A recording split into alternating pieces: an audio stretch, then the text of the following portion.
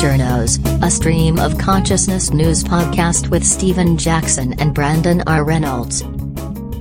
How are you doing, and what are you doing? How are you doing? How am I doing? I'm good, man. We're in it. We're in 2023. I think I said my last Happy New Year today. Yeah, always a good question of when that's going to be. Yeah, it's nowish. It's done. You kind of got to feel it out. And so I said my last Happy New Year. Now we're just in the new year. I like it. I'm an optimist. I think there are great things ahead. That's good. Yeah. It's not that I'm unaware of all of the sort of catastrophic forces that are, kind of edging us towards our own demise. Yeah. Usually I'm the cynical one and you're the optimist. That has tended to be the case. We've been through this. What happens is that I'm the outer optimist. You're the outer cynic. But I think you're just real happy inside, and it's like a black pit. And in that way, we're like the yin and the yang with the dots in the either side. You know what I'm saying? Yeah, the dots on the other side. You could see it. I bought a hat with the yin and yang on it the other day. For a man who's lived an extremely West Coast Santa Monica life, that is one of the most Santa Monica things. Yeah, I think it's like a cool little throwback little surfing hat. God bless. I'm happy. Thank you. God bless you, Stephen. Oh, God's. Yes, God's. The optimistic thing that happened to me kind of over this holiday was every now and again I have a brainstorm. I have some really great idea. Yeah. And I had one, and I thought, this is it, finally. This is the thing that's going to make me a couple of $100 million. Wow. That's going to fund this show in perpetuity. Nice. Going to save journalism. It's a great idea. I can't believe I haven't thought of it before. All right. You want to hear what it is? Yes, of course I do. Lowercase numbers. Whoa. Got lowercase letters. We got uppercase letters. How come there's only one case for numbers? So you would start the string of a set of digits with the uppercase number, and then the rest of them would be lowercase? Yeah, exactly. You could do it that way. That looks really nice. You could also have some numbers be more important than others, like proper nouns have an uppercase and then lowercases. So you could have the value of your house is uppercase front number and lowercase rest of them because it's like a proper number. Wow. What numbers are getting uppercase? Like 8? Like the number 8? Everything. Is large and in charge. You'd have an 8 that would be uppercase, the one that you think of now, which is just like a little snowman without a head. The lowercase 8 could be like one ball with a tiny little ball on top of it, for example, And the 1 could be like a wilted one or a little baby one or something. 9, the options are limitless for 9. It's crazy. Now, the thing is that I'm trying to figure out here is you said this was going to be your $100 million idea. Uppercase million.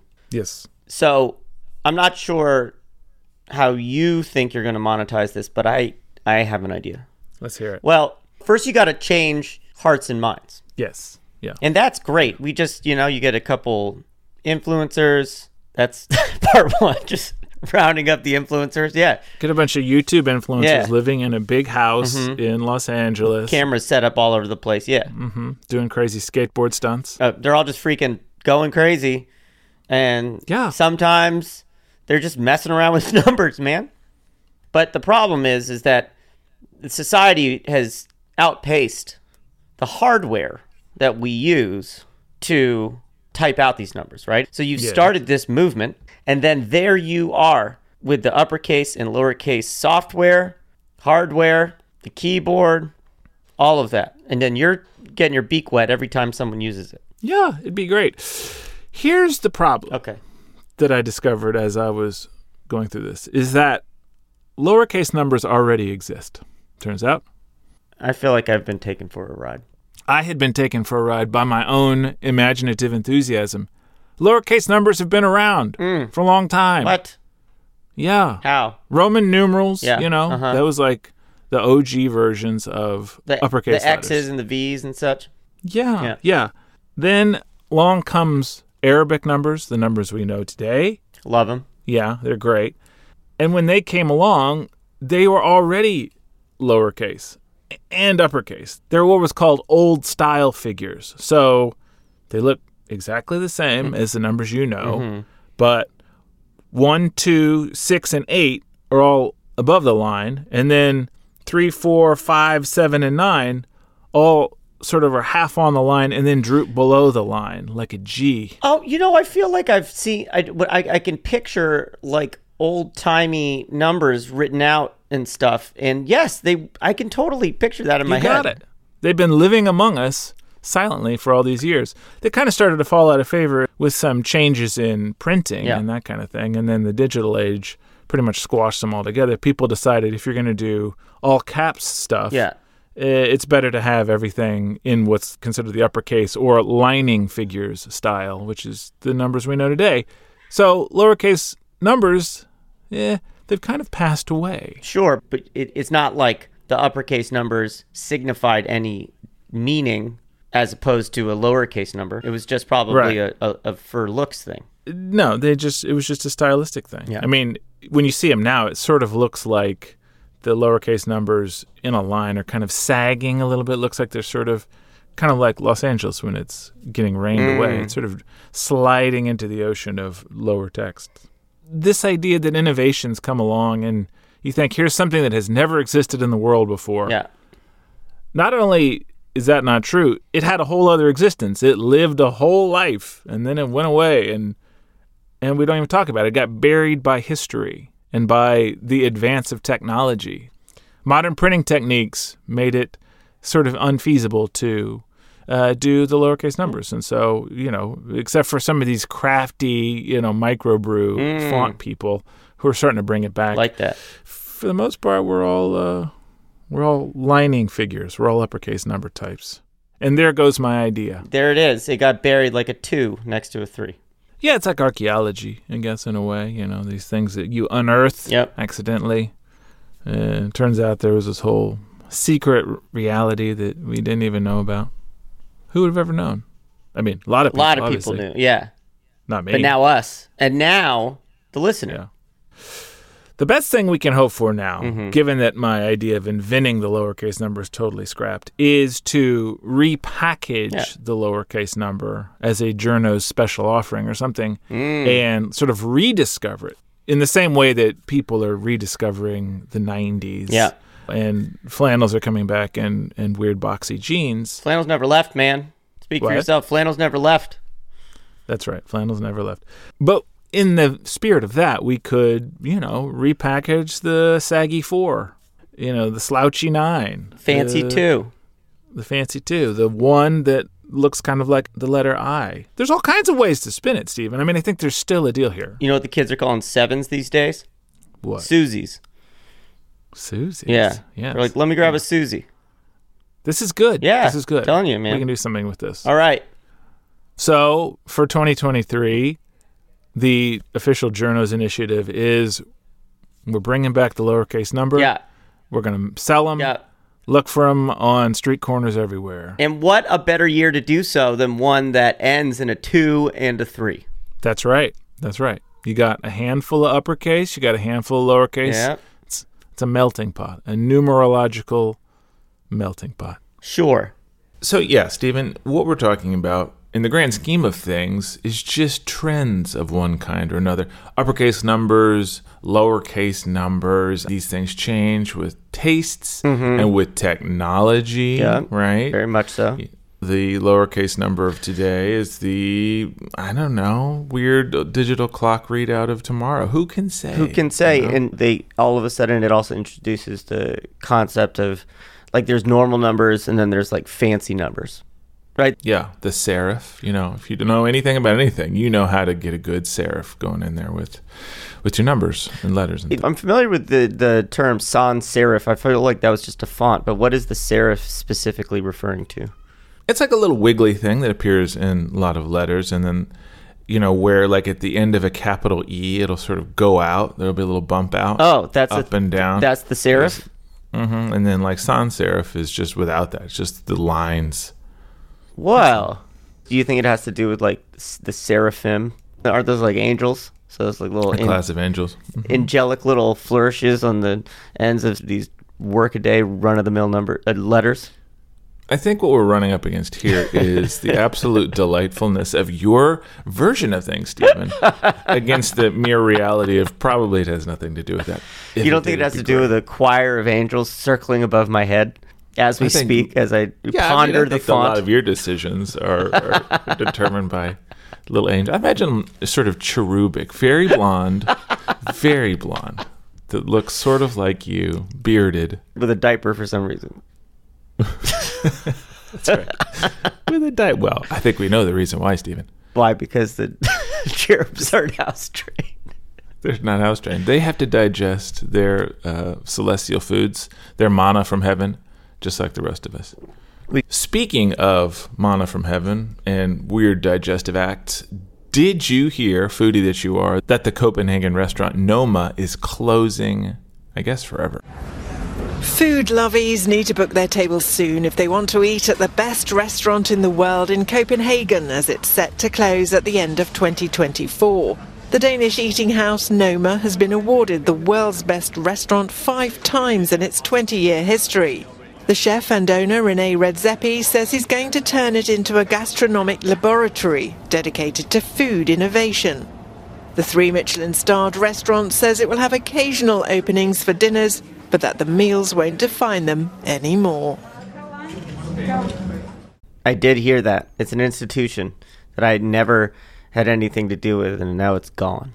Did you, having not been there, feel anything about it? No. Did you like to eat? I like to eat. You know, I think it's funny because I feel that what I really like to eat are things that are also within my relative sort of price range, right? Like I like to go to like the high end of whatever I can maybe afford. So I guess the truth is I felt nothing. I would feel more if a Oaxacan place in LA like shut down. But you weren't like, oh no, this is going to spell something negative for the evolution of bizarre foods or I don't know, whatever foodie people tended to sort of worry about. No. I mean, maybe it's just because it's so far away. Yeah. Tell me more about this. Are people saying this marks the end of not only an era in terms of the institution that was the restaurant, but sort of marks maybe a turning point for cuisine in general? Oh, yeah. I mean, I think they're saying all kinds of things. To back up, Noma is this fine dining restaurant in Copenhagen. Been open 20 years. The chef, René Redzepi, has become sort of this legend as a maverick of, foraging and creating things with molecular gastronomy and using a lot of locally sourced things, literally from like around where the restaurant is. They'll use insects and mosses, and then they do all this crazy stuff where they'll ferment reindeer meats and all of these things. And so it's a whole experience. A lot of it is presentation based. Look how interesting this thing is on the plate. Mm-hmm. So a few weeks back, René Redzepi announces that they're going to close their doors after 20 years. They have 100 employees, and it's hard to pay them all. And the working conditions are terrible. Everybody's working really long hours. So they're going to close the restaurant and shift over to more of a food lab setup where they're working behind closed doors, developing new food technologies, techniques, whatever. That's funny, right? It's like the restaurant's so fancy that you can't even eat there anymore. Like we're so fancy we don't even serve the food. We're just researching food. We'll tell you about it. Yeah. We'll tell you about it. That'll be $200. The finest dining in the world is a newsletter. But they will have pop-ups that'll show up, here, there, and everywhere around the world. As of winter 2024, that's going to be, quote, the last season of Noma, according to the website. So, it's a big upheaval or it's not one at all. This is one of those stories where you don't really know if it means anything. I think most people have your impression of things, which is, I guess it's a thing. I don't know. I don't eat there. The stories that came out of it fall under kind of a few headings. Mm-hmm. There's the kind of the just the facts one, which is, what most of the stories out there are, which is they're pulling from the website and the press release and kind of reconstituting some other stories. And, Fox News had a version of that, which goes through all the stuff I just told you. But, with Fox, sometimes I like to sort of read the comments and just see what's going on. Get in there. Yeah, get in there. And among other things, people are talking about restaurants in Montana that serve eggs better, and somebody else is like, I used to eat reindeer brains that my mother made for me. I think the most telling thing was this comment, which I feel like says what a lot of people think. Quote, looking at pics online, they serve trendy foraged meals, itty-bitty postage stamp-sized servings on a huge plate of all kinds of weird stuff. No doubt hugely overpriced. None of it looks like anything I'd want to eat. Swill, dressed up pretty, while the inn people rave about how great it is because it's sustainable forage stuff. I'd rather go to the local mom and pop diner personally. Hey, right to the point. Yeah, I mean, I think the idea that there's a class thing going on, there's an in and an out, and that this is something that's just beyond what normal people are into is the takeaway that makes the most sense. Yeah, also, the existence of this restaurant was a pretty big plot engine in that recent television show, The Bear. And it sounds ridiculous, me saying that now, but that's what I did. And I got the shit kicked out of me.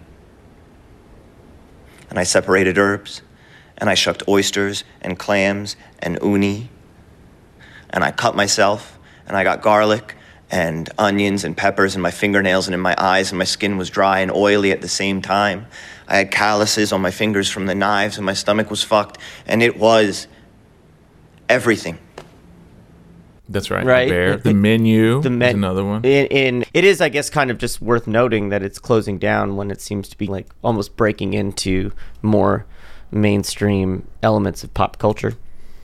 Yeah, that's a good point. People are actually watching the kind of behind-the-scenes kitchen version of that. Mm-hmm. So we do have a relationship with the culture of the kitchen. And then also you have like Top Chef and all of these shows that show us what that stuff is like.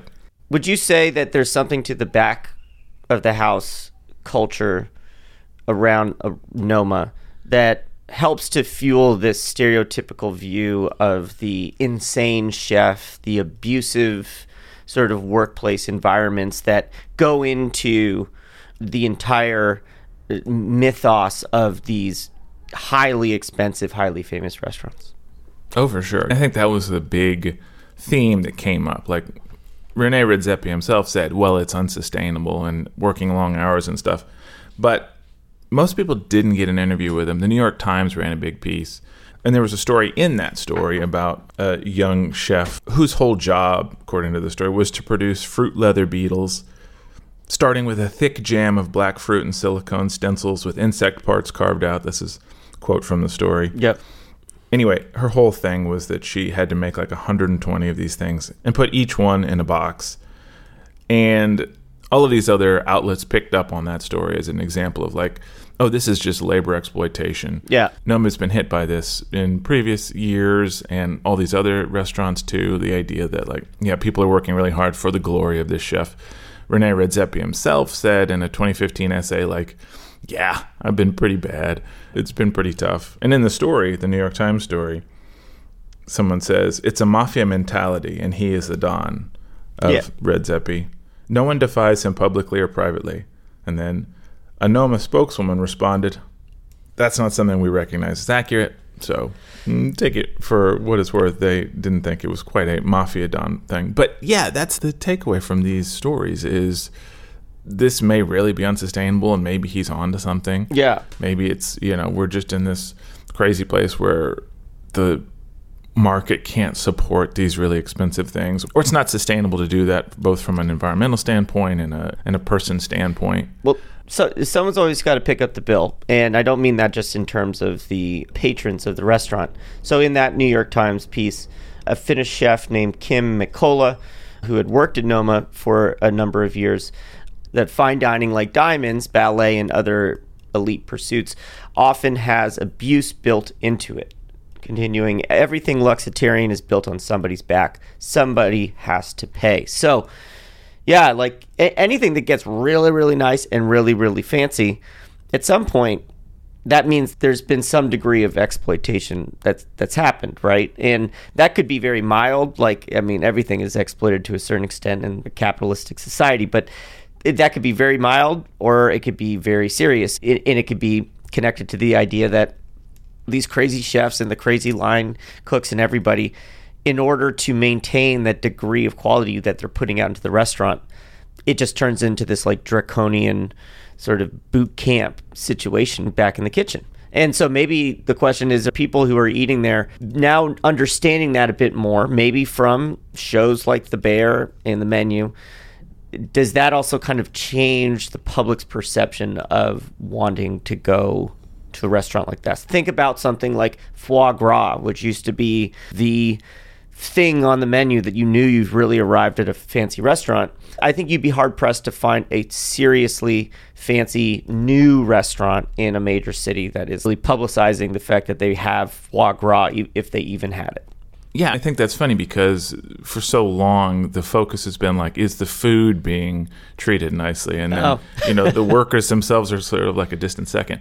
But now you have people having this conversation over how this stuff is made and how it gets to them, not just the animals or plants or whatever, the environmental impact, but also the people. And I think the real takeaway from the story, or at least how I think it'll affect the larger conversation, is part of this thing, like you brought up in a previous episode about quiet quitting, the idea of how people work now and what people really want out of it. It's like, well, if you want to be a hot chef, you were willing to sacrifice a lot and make fruit leather beetles for your boss, but maybe this is part of this larger trend where we're just going to see different kinds of work come out, different kinds of priorities, and maybe new restaurant concepts will come out of that. Who knows? Yeah, it brings up that whole, question around creative pursuits is like, is pain necessary to create something beautiful in an artistic sense?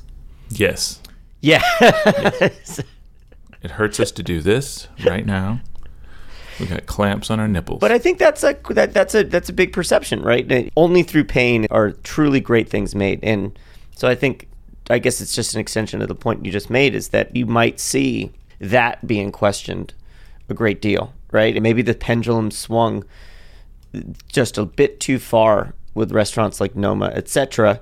And so now that, sort of the general zeitgeist is moving back in the other direction, we're going to see that sort of sweep over to, who knows, maybe not fancy restaurants anymore. Maybe like we don't know, because the food culture is so crazy. Like the new quote fancy restaurant could be entirely anti-fancy.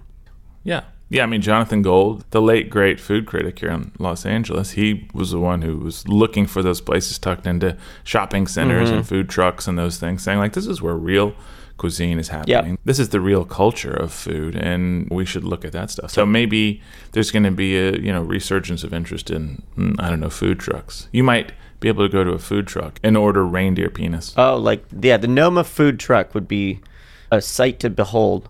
And I think there was an idea that you could change the world doing that.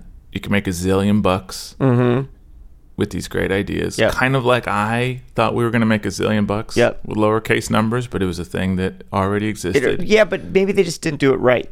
Maybe they didn't have the right type of messaging, PR, or marketing.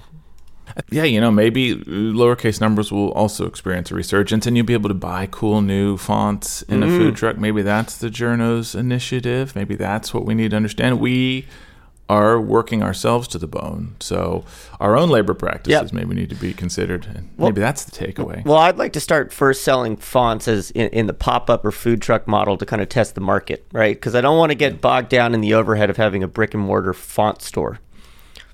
Font restaurant, a font-storant. There you go. Okay, there it is. All right, great. There it is. Great. And then if that worked, great. All of our numbers will be shaped kind of like reindeer penises. Little flourishes at the end. That's right. Serif. That's right. Serif. Yes, a serif, Stephen. Stephen, this has been Journos. I'm Brandon R. Reynolds. I'm Stephen Jackson. We'll see you next time. Take care. Journos is produced by Dave Coates. And again, Journos is now available as a service. In fact, we're calling it Journos as a Service. So if your podcast has a question or a mystery that you'd like solved, give us a holler. You can reach us at journos@journos.net.